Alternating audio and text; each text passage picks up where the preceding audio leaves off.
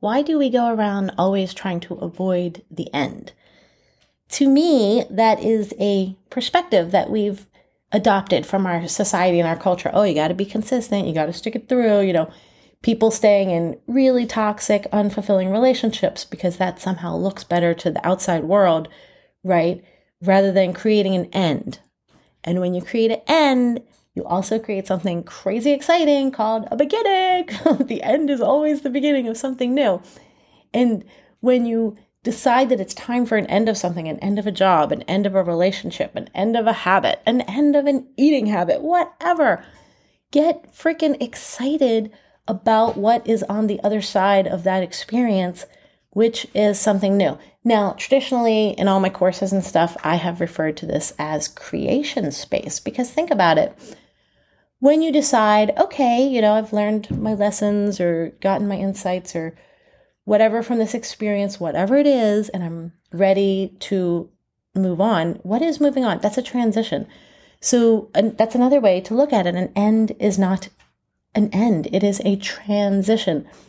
And you always want to be trading up, right? Transitioning up. Look at what you've accomplished and what you've learned and the skills that you've gained from the experience that you're ending, and trade up, right? Start something new. Create that creation space for something better to happen.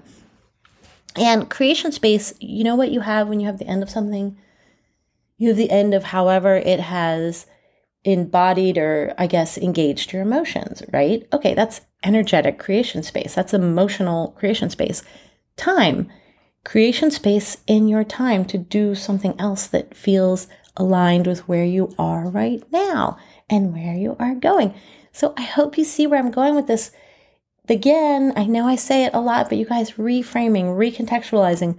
How can I look at this for what it really is? And why do we look at it, the way we might have previously? And you start asking yourself, why did I get so, frustrated or cling to something that just was toxic and not working for me? Oh, because from, society and condition, we're kind of conditioned to stick it out. It looks better if you stay in that job or that relationship or whatever. And then you just ask yourself, okay, I get that that's the outside message, but what is my heart saying? What's my inside message saying? What do I really want to do? And then you can get way more excited about this transitional opportunity, this creation space, this new beginning. That's just all I really want to say about a new way. Maybe it's a new way. Maybe you're like, preaching to the choir, Kristen. I'm so down with all this. But if not, then maybe it's just a new opportunity for ways to look at transition. And, it's kind of an interesting thing I'd like to tack on to this conversation.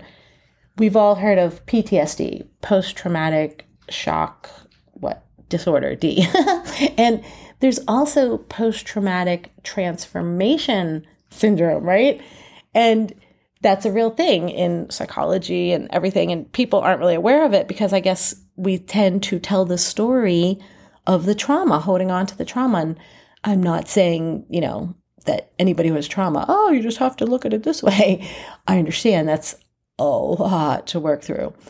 But I am saying that when you are going through something, instead of telling the story to let it build that story of trauma, tell this story of transformation and look for the creation space and look for the positive aspects of the new beginning and the learning from what you're taking from whatever it is to hopefully even avoid, going down that road as much as you can.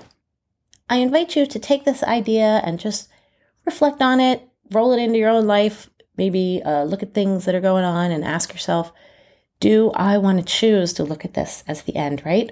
Or do I want to choose to look at this as a transformation?